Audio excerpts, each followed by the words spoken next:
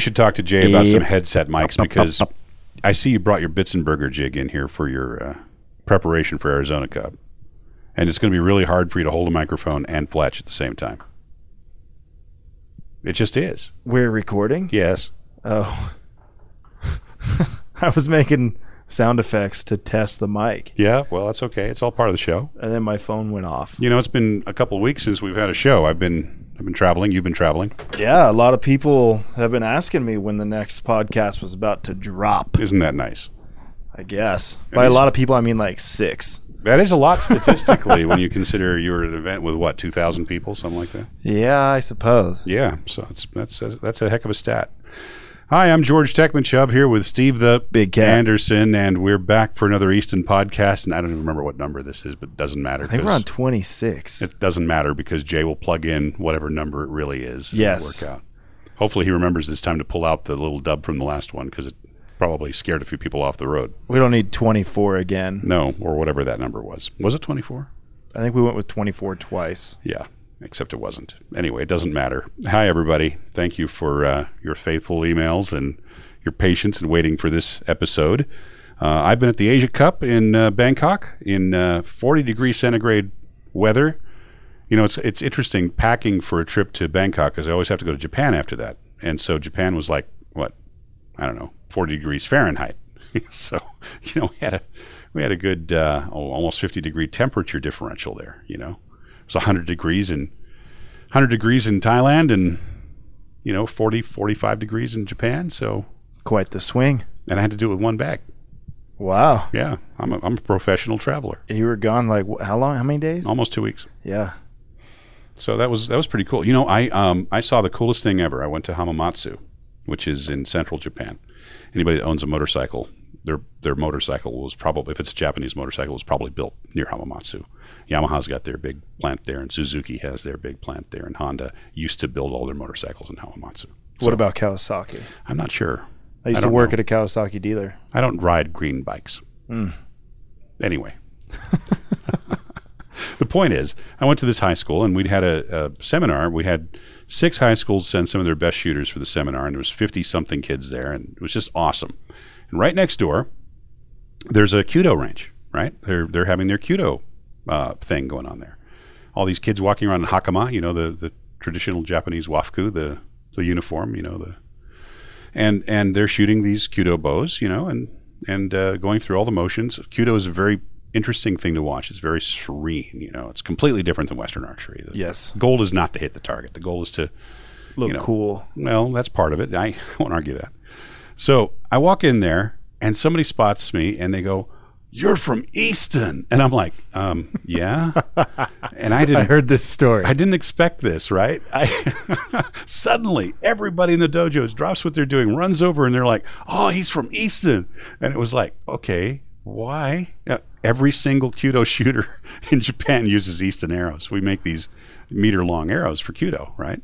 But we don't do any marketing, right? We don't do any... Right. There's no marketing in the Kyudo market that we do for that stuff. But they all know they shoot Easton arrows. And I thought that was so cool. I heard they were bowing down. Yeah, okay, well, that's just normal. But no, like hands and knees, bow down. No. That was what I heard. No, that was not true. That was a Nate Pilcher. That's a Nate Pilcherism, and you know Nate, you know. Now Nate's education on Japanese culture is basically the Larry David show, right? And the type of bow, right? whether you're getting a full bow or a lesser bow, right? There was a whole episode on that. You can look it up. Just look up Larry David and Japanese bow and see what comes up. That'll solve your problem on YouTube. All right. Anyways, because there's language used that we just don't use on our podcast because we haven't flipped the explicit switch on iTunes. Oh. By the way, I didn't know there was an explicit switch. Oh yeah. If you're going to use language on a podcast, iTunes expects you to flag it with there's a switch, right, for the upload, and you can flip on the explicit switch, and I'm sure that just about doubles your subscribers. You know, we'll have to read the rules on that one. I adhere to Jeff Cooper, my mentor, my late mentor Jeff Cooper, who said that, you know, the use of obscenity is the mark of a weak mind. So we'll just leave it at that. Anyway, Moving on. The Asia Cup. That was a spectacular. I don't understand why there aren't more people taking advantage of that. It's the first big tournament of the year. It is the whole Russian team was there. The Koreans send a team usually. There's teams from all over Asia and some other countries, and it's a great start to the season. And they do a heck of a job putting on the tournament. The best field crew I've ever seen, and the targets are in great shape, and it's just a really good tournament. So, you find yourself, and it's an open tournament, right? I mean, it's a world ranking event, but it's an open tournament, so you can go there, and it's not expensive. Bangkok is a easy city to get to, relatively speaking, from the standpoint of airline, service. And they pick you up and they take care of you. The hotel is within walking distance of the field, so you don't have to brave the traffic, and it's just an awesome event. So that's a plug for next year. There we go. It's a long pole down there. I know that much. Yeah, it is. It's 2 hours to Seattle for me, right? And then 11 hours to Narita, and then another 8 hours to get to Thailand. But when you get there, you kind of forget all that because they take good care of you. They're really nice people. Very cool. Some of the nicest people in the world. So you've got Arizona Cup coming up this week, but you've been doing some other stuff, right? Did you shoot down in Mexico? No. That was vacation? I went to Mexico a month ago. I don't even know. I've been gone for a while. Yeah, and then we had ASA in Paris, Texas. Talk about that. What was that like? It was interesting. The ASAs are always very interesting to me. So now these are all 3D shooters. 3D, yep. And now they're shooting some marked distances, right? They got this K50 thing going on. Yep, they got a few known classes. So now you got some shooters coming into this that you wouldn't normally see at a 3D tournament? Yeah, you get a few here and there. I heard Jesse's been shooting some of these. Jesse's been shooting Jesse them. Broadwater?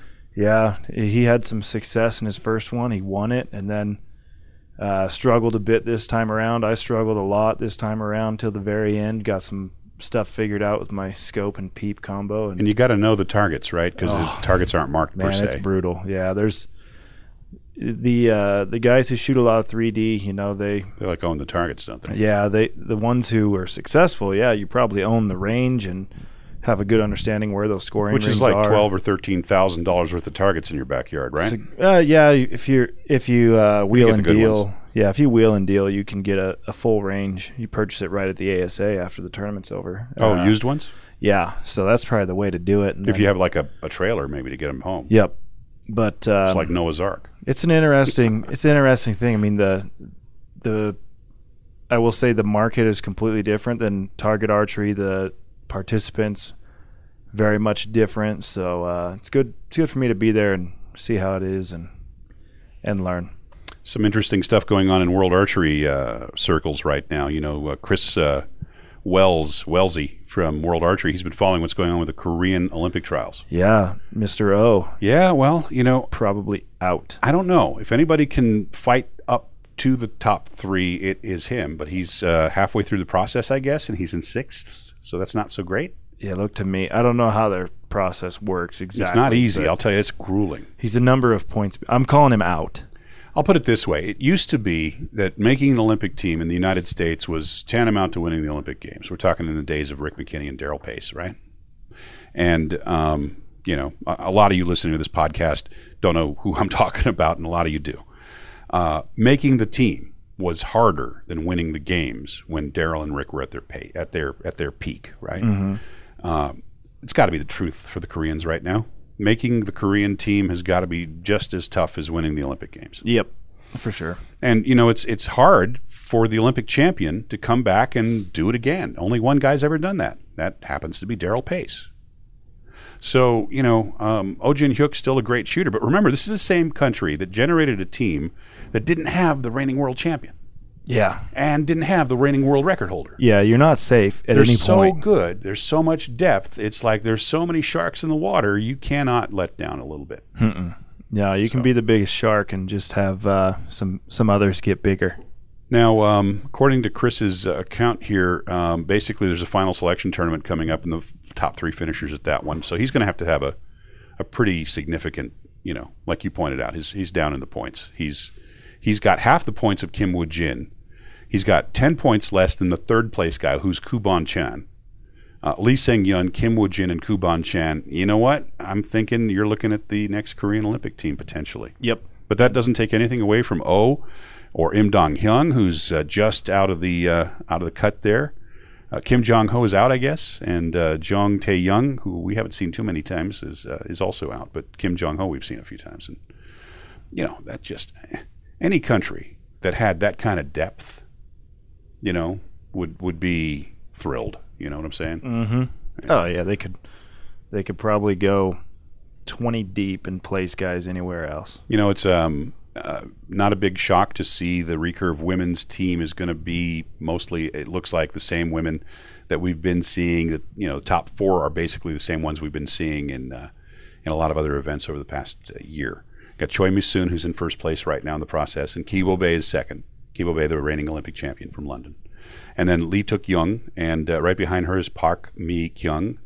There's a lot of good shooters here on this list that Korea has, and whoever they send is going to be a contender, particularly for the women.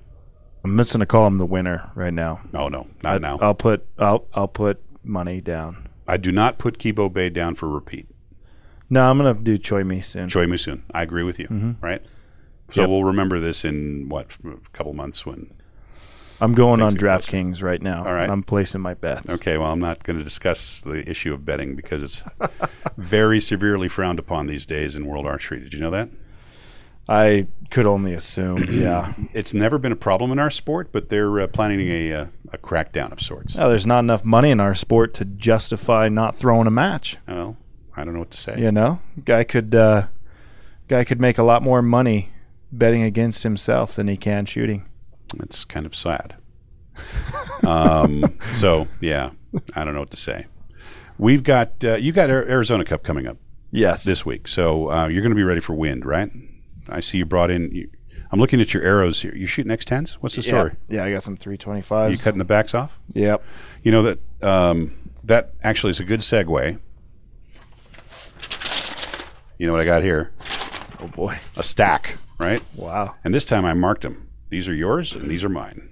So stack of listener questions. And Who one is of them, I? No, that's an exclamation point. That one is for both of us to discuss later. Oh, okay. This is the guy who's alluding to the fact that we were talking about how some top pros have changed bows. I saved that one for later. We'll discuss that later, maybe. But one of the questions, and this is a good one for you right here. This one comes from, here it is. This one comes from Kfir Bahar. And Kfir is asking, as a long draw compound archer, which is what you are, I find myself with a dilemma. X10 Pro Tours only go up to 380 spine. That's part of the problem. Which calculates as slightly too weak for me. I know some guys cut regular X10s from the back and then use Pro Tour pins. Is that the recommended solution in my case? Also, why don't Pro Tours come in stiffer spines if they're designed for compound? So yeah, first part of that question, what I do is I use a X10 325. I cut 3 inches off the back, and yes, I use a Pro Tour pin. Has just a slight overhang on the carbon, which I actually kind of like. It gives it a little extra protection. Stiffer Pro Tours, I think we've talked about that a little bit. That's all I'll say there. But for now, yeah, X10's cut from the back. It'll work fine. So Rio Wild, after all, has been using those for a long time. Yeah. I think he's using some regular Pro Tours this time around. Yeah. But I mean, set world records with X10s cut off the back. Generally, he shoots an X10 450 cut from the back. Yeah. So and he's shooting less weight than some folks, and he's got a shorter draw than some folks. Mm-hmm. So that works for him. So. Yep. But yeah, I'm in the camp and a proponent of a stiffer Pro Tour. I think it'd be cool. Is it worth it by the numbers? That we haven't really sat down and determined yet. So. Yeah. Well, it's technically capable, but the problem is that you're running into issues with the mass weight of the arrow. When you get into those stiffer sizes in that design. Yeah, it gets very heavy. Yeah, it does get quite heavy. Now, some guys like that, right? But there's a point of diminishing return, and we're always testing stuff. So, what is this? Oh yeah, okay. Here we go. This is a question that we have from Robert. Robert is asking, Dear George and Steve, first of all, I'd like to say how much I'm enjoying the podcast. I'm a new subscriber, actually now looking forward to the dreaded Washington, D.C. commute while I catch up on all the episodes. Oh, you poor guy, driving in Washington, D.C. traffic. That can't be fun. He's a compound archer, lifelong hunter, bitten hard by the target bug recently. I know that indoors, people generally use 27 or 23 diameter shafts, depending on the rules, and as skinny a shaft as possible in outdoor FIDA or field. Yep, all correct so far. What about 3D? I know they say wind is not as big a factor, but it is still outdoors up to 50 yards. So what is the verdict? Fat shaft to cut lines, skinny to buck wind, something in the middle? It's a good question. Yeah, it is. There's some people right now thinking skinny's the way to go. They say a skinny or a small diameter arrow of equal weight will shoot a little flatter than a large diameter, which if you're shooting unknown, I guess maybe that's something you would think about. Watching all of the winners of the last, of the 3 ASAs I've been to, I don't think anyone has won one with an arrow 23 size or smaller in the men's Open Pro or the K50 class. So that implies like a Super Drive 25 class arrow and higher. That's generally what I see. That implies line cutters. Yep, 25s are bigger. So how windy are these tournaments typically? Generally not at all. Because they're windy. They're in wooded areas. Yeah, you may see some wind in the shoot down round but you're talking K50 and Open Pro and Women's Pro classes and Senior Pro. That's the only classes that shoot the shoot down, and yeah, it's held in an open area so spectators can watch. But for the majority of 3D, wind is pretty much a non-factor. You got to take into account the area where you shoot and local courses and stuff like that, but by the bulk of it, it's not an issue. Yeah, okay. So, all right. Well, I guess that's the answer is fat wins up to a point. I would have been one, last week thinking, oh, maybe a smaller diameter would be better, but it's been proven to me, 3 times over by 20 guys that large diameter is still king out in that realm. Well, when there's no wind. And also, you've got that whole factor with pulling foam, right? You got to pull the foam, baby. It's a different scoring game, too. Yeah. So. And it is a game. There is a gamesmanship aspect to scoring. Yep. Second question from Robert regarding form. He's a 297 average on the Vegas face, so he's a competent, if not elite shooter. That's a good way to put it. Pretty competent to shoot 297. When I do miss, it is generally to the right. I'm a right-handed archer. Do you have any suggestion as to what could be causing this? Draw length, potentially. That can oftentimes be an issue. I would think that a little bit long of a draw length may be the problem here. You're a little overextended with the front arm, and I generally see a left miss from a short draw length. So what about pulling too far into your face, getting too much meat on the string? Yeah, that can, that I would think would create inconsistent misses. But it's something certainly to look at. That should be something you look at in just your basic fundamentals too. So, what about centering up the peep properly? You think that could be an issue? Potentially, and then canting of the bow. Robert doesn't mention this, but what if you shoot glasses? If you have glasses on, maybe that can distort the image in the peep. Yeah, all those things. My first thought is maybe too long of a draw length, but that's not always the case. That or canting the bow. A lot of people, they run the sidebar in so close that without realizing it as they're executing the shot, they end up turning the bow over just a little bit to the right, and that can lead to a miss. Does that mean that they're not looking at their bubble? Probably not. It's hard to look at the bubble and, do your thing and aim and execute and all that. So what I've noticed is I tend to cant the bow to the right, throughout the shot process. As the pressure builds and you're coming through the release? Yep. So canting to the right is obviously going to send the arrow right. Yeah, he did mention he was a right-handed shooter, right? I don't remember. Sorry, I threw the paper over your way there, but that's a different one. Anyway, the point is that I think he's a right-handed shooter, and I believe that if that's the case, then, yeah, what you're describing is.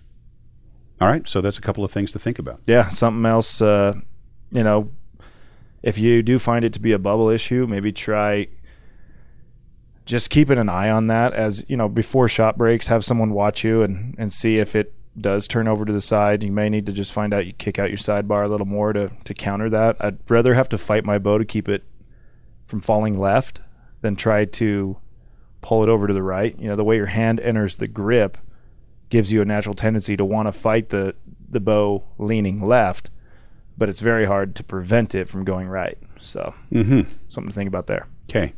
Got a fairly complicated question here from Bob, who's asking about a recurve tuning problem that he's got. And he really enjoys the show. Thank you, Bob.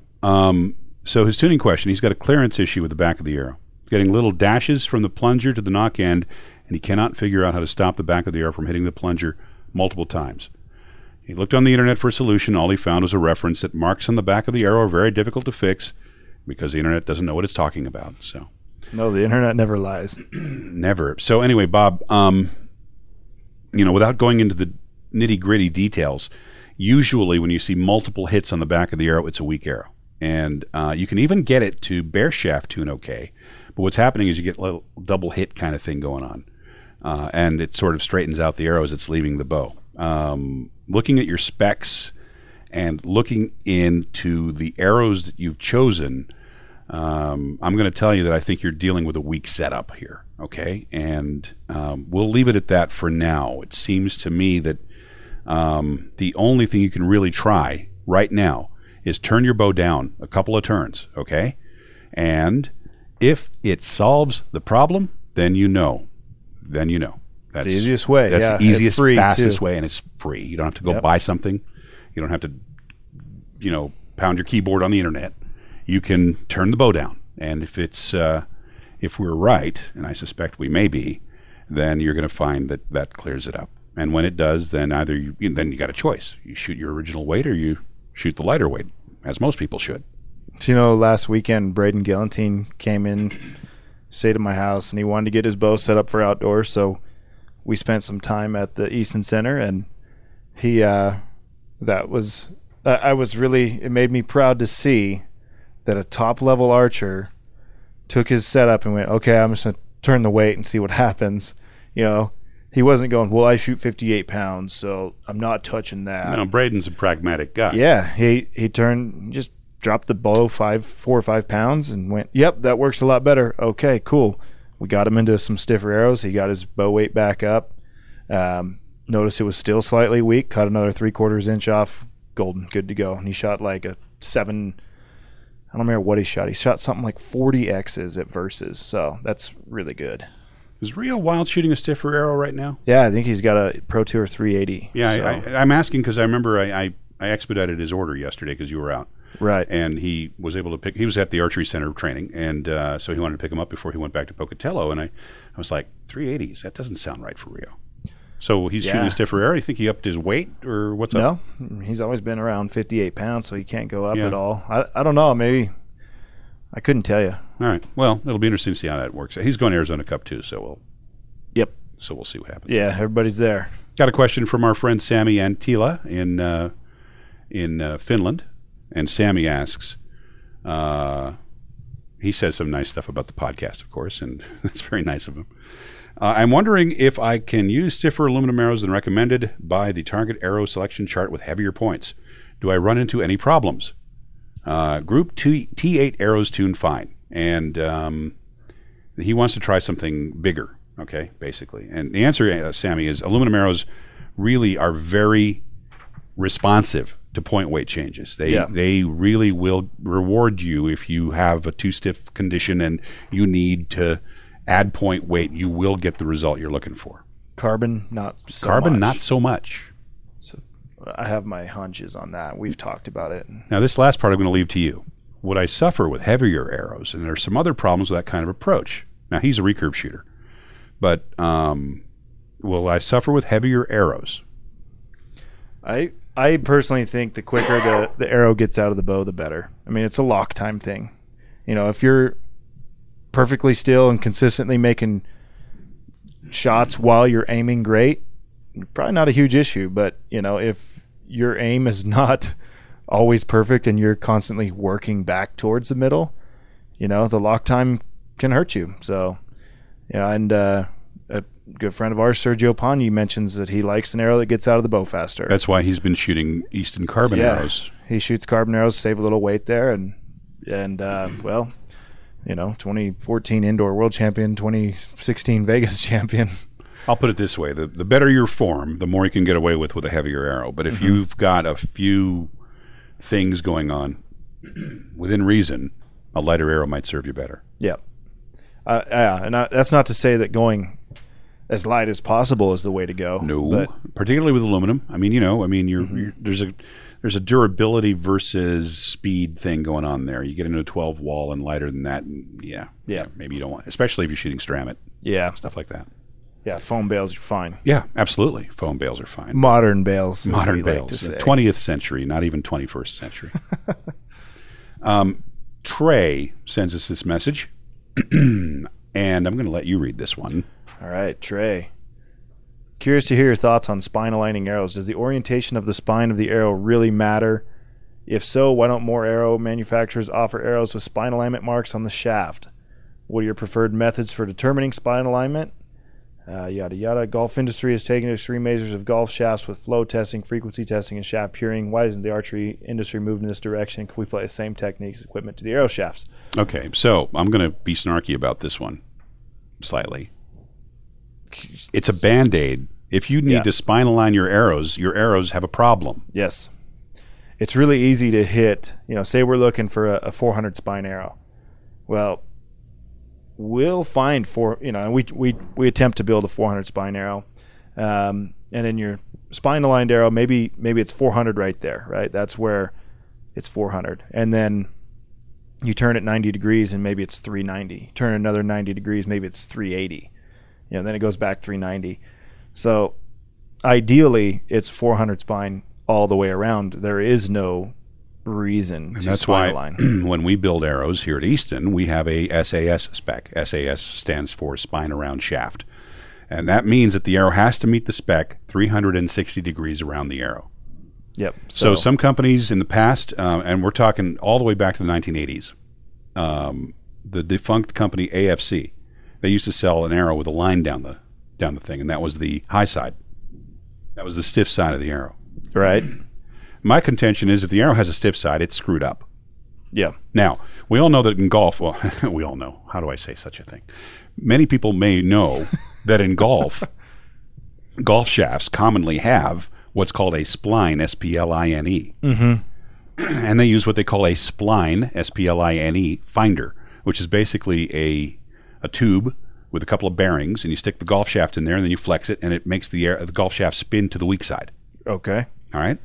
Now, a company called Century Design down in San Diego, run by a good friend of mine, they make a machine that you stick the golf shaft into, and it vibrates the golf shaft, and it gives you a frequency. Finds the high side and the frequency. Arrow shafts should not have a high side. And all the frequencies in a dozen arrows should match. Right. So a golf shaft stays, it's returned to address in the same position, ideally, as it was, originally addressed. So it's really no issue if your golf shafts are not spine aligned. And I follow golf closely, and I know a lot of the top players, they do a puring of the shafts. They've had them pured by a company called Pure. And, a number of other people, top level instructors, say, no, it doesn't really matter. You're better off, and I'm getting into the weeds on golf here, but you're better off MOI matching your golf clubs than you are puring them or spine aligning them. So, take that for what it's worth. Well, there's always somebody looking to come up with a method to separate you from your dead presidents in your wallet. Got to make the Hamiltons, baby. Well, I'm just saying. So, again, if the arrow needs spine alignment, get yourself arrows that don't.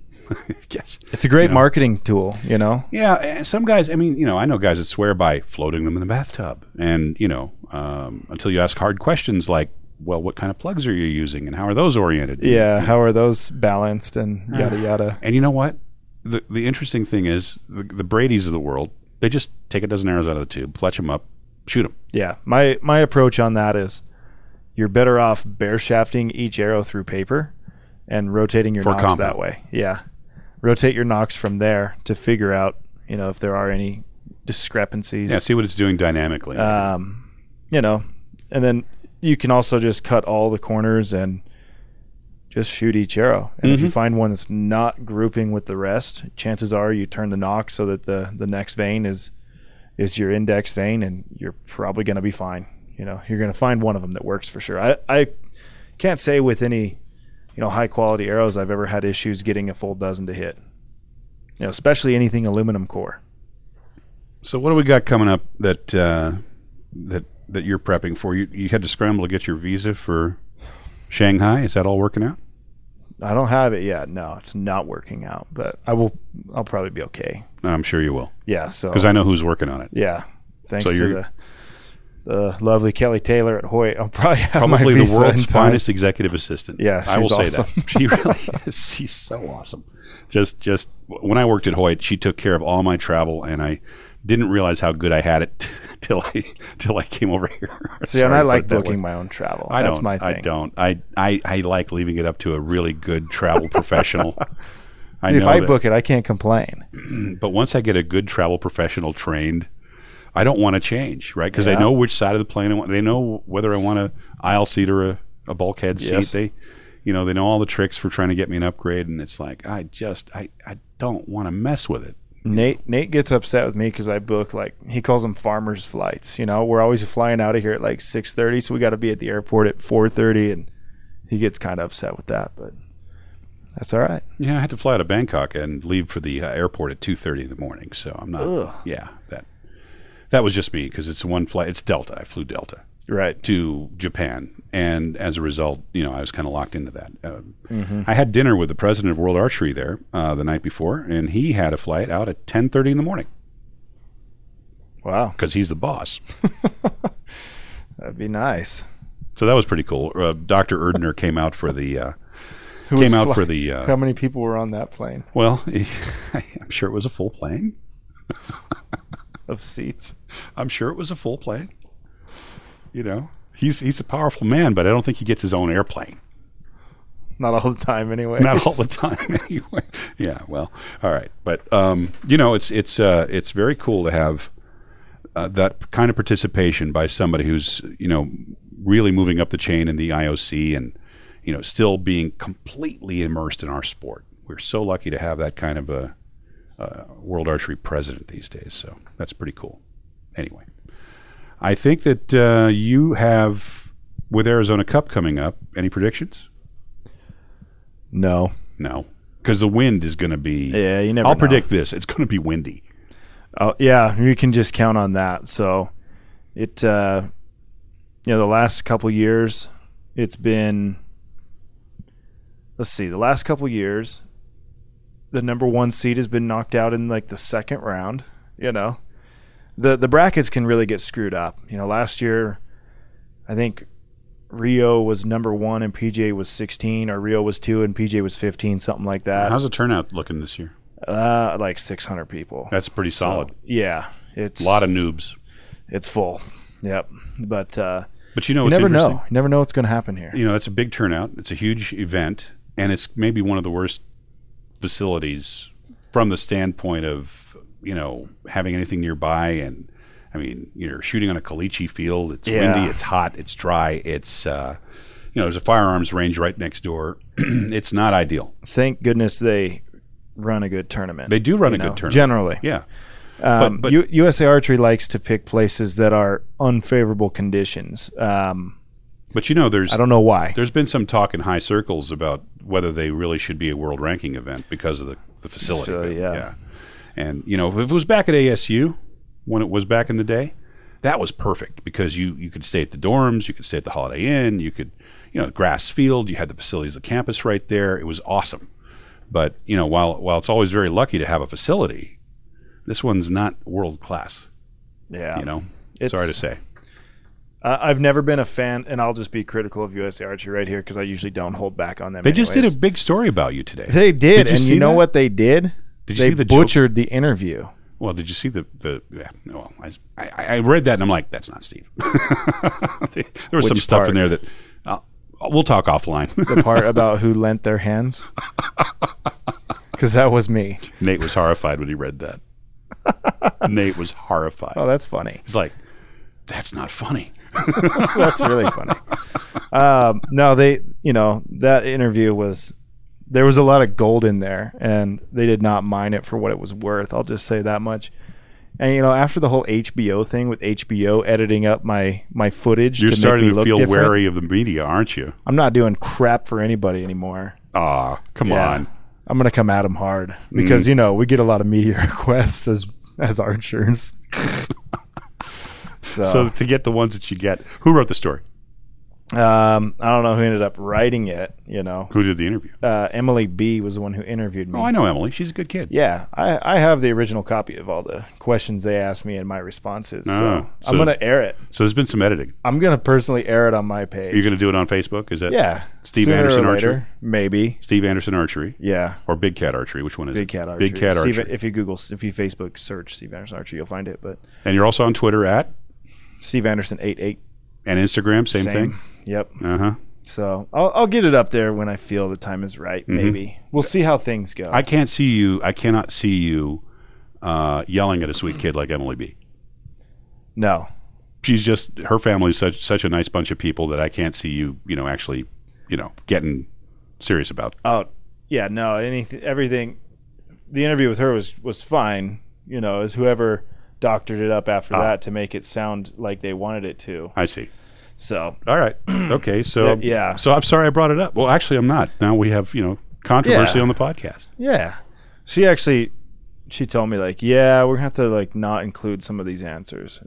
I was critical of things. I was asked about. You're not shy about saying what you think, and I'm gonna be critical right now. I was asked about the equipment breakdown rule, equipment failure rule, and they said a lot of times. You're talking for World Archery here. Yeah. They said a lot of times you see people come to help those who have had an equipment failure.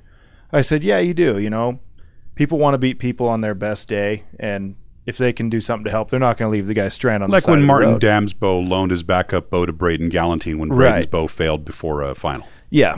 What I then said was the equipment failure rule needs some revision because people take advantage of it in windy situations. Absolutely. They go, it's really windy. Oh, my equipment failure, my blade's bent. My clicker moved. Yeah. Oh, I bent the blade back. I know some coaches who advise people to do that. Yeah, and I think it's some horse phooey. So I think there should be some sort of a, if you call equipment failure, you get one and done, and maybe you lose a point. I don't know. Take something away. You gotta. I don't know. Until they change it, people will continue to abuse it. And it's gamesmanship. Maybe you don't consider it abusing it, On the other hand, we all might as well take advantage of it. On the other hand, there aren't too many people who thrive when they're put up there to make makeup arrows. Right. But I've seen it done. I've seen it save 4 or 5 points on one of those arrows where, you just may miss the target. It's so windy, and then you step up there. You hope the cycle, because the wind is cyclic, and you hope the cycle goes your way. It's not going to get worse. Well, as I said, I've seen coaches advising people to do this stuff, and it seems to me that it's borderline cheating.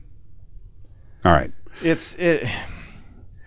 well, you know what? It's not. It's gamesmanship until they change the rule. That's why I said borderline. Yeah, something else I saw this morning in lieu of the Masters this week. I saw an interesting thing about people and rules situations and blah blah blah, and a couple years ago, Tiger Woods had a drop that was something happened, and somehow he got screwed by the rules. I don't remember the full story. And some guy said, that's just karma, because 10 years ago, he took advantage of a situation. They call it the loose impediment rule, where you can remove loose impediment from around your ball. Well, in this case, the loose impediment was a 2,000-pound boulder sitting about a foot in front of his ball. And he had the crowd, all these huge guys came out and helped him move it. So maybe did he break the rule? No. Did he take advantage of the rules? Yes. So, and you know what? We all should take advantage of the rules. We all should, until they are changed. All right, then. Any other rules that you think You want to say? You know what we ought to do? Here's a potential future podcast feature. Steve's rule of the week. Well, yeah, I can probably find some. I'll bet you can. We could probably get 5 weeks out of that. Okay. It may or may not be archery related. That's fine. Okay. That's fine. All right. I got one for next week. Okay. Let's pick up this last piece of paper here. It's the one I marked with the exclamation point. We don't want to get into this. It's titled "The Elephant in the Room," so the writer of this knows who they are. It's actually quite a telling piece here, because the person's point is that Steve and I were beating around the bush on a particular topic, and we're just not going to go there. No. Yeah, there's controversy, and then there's stuff you don't need to stir up. You don't need to poke the skunk. Don't need to poke the skunk. That's a good way to put it. Polecat, I think, is what that's called in England. That's what they call a skunk? I think so. Huh. So they know what we're talking about. Okay. And I think that's it at this point. All right? End of show. Are we good? End of show. End of show.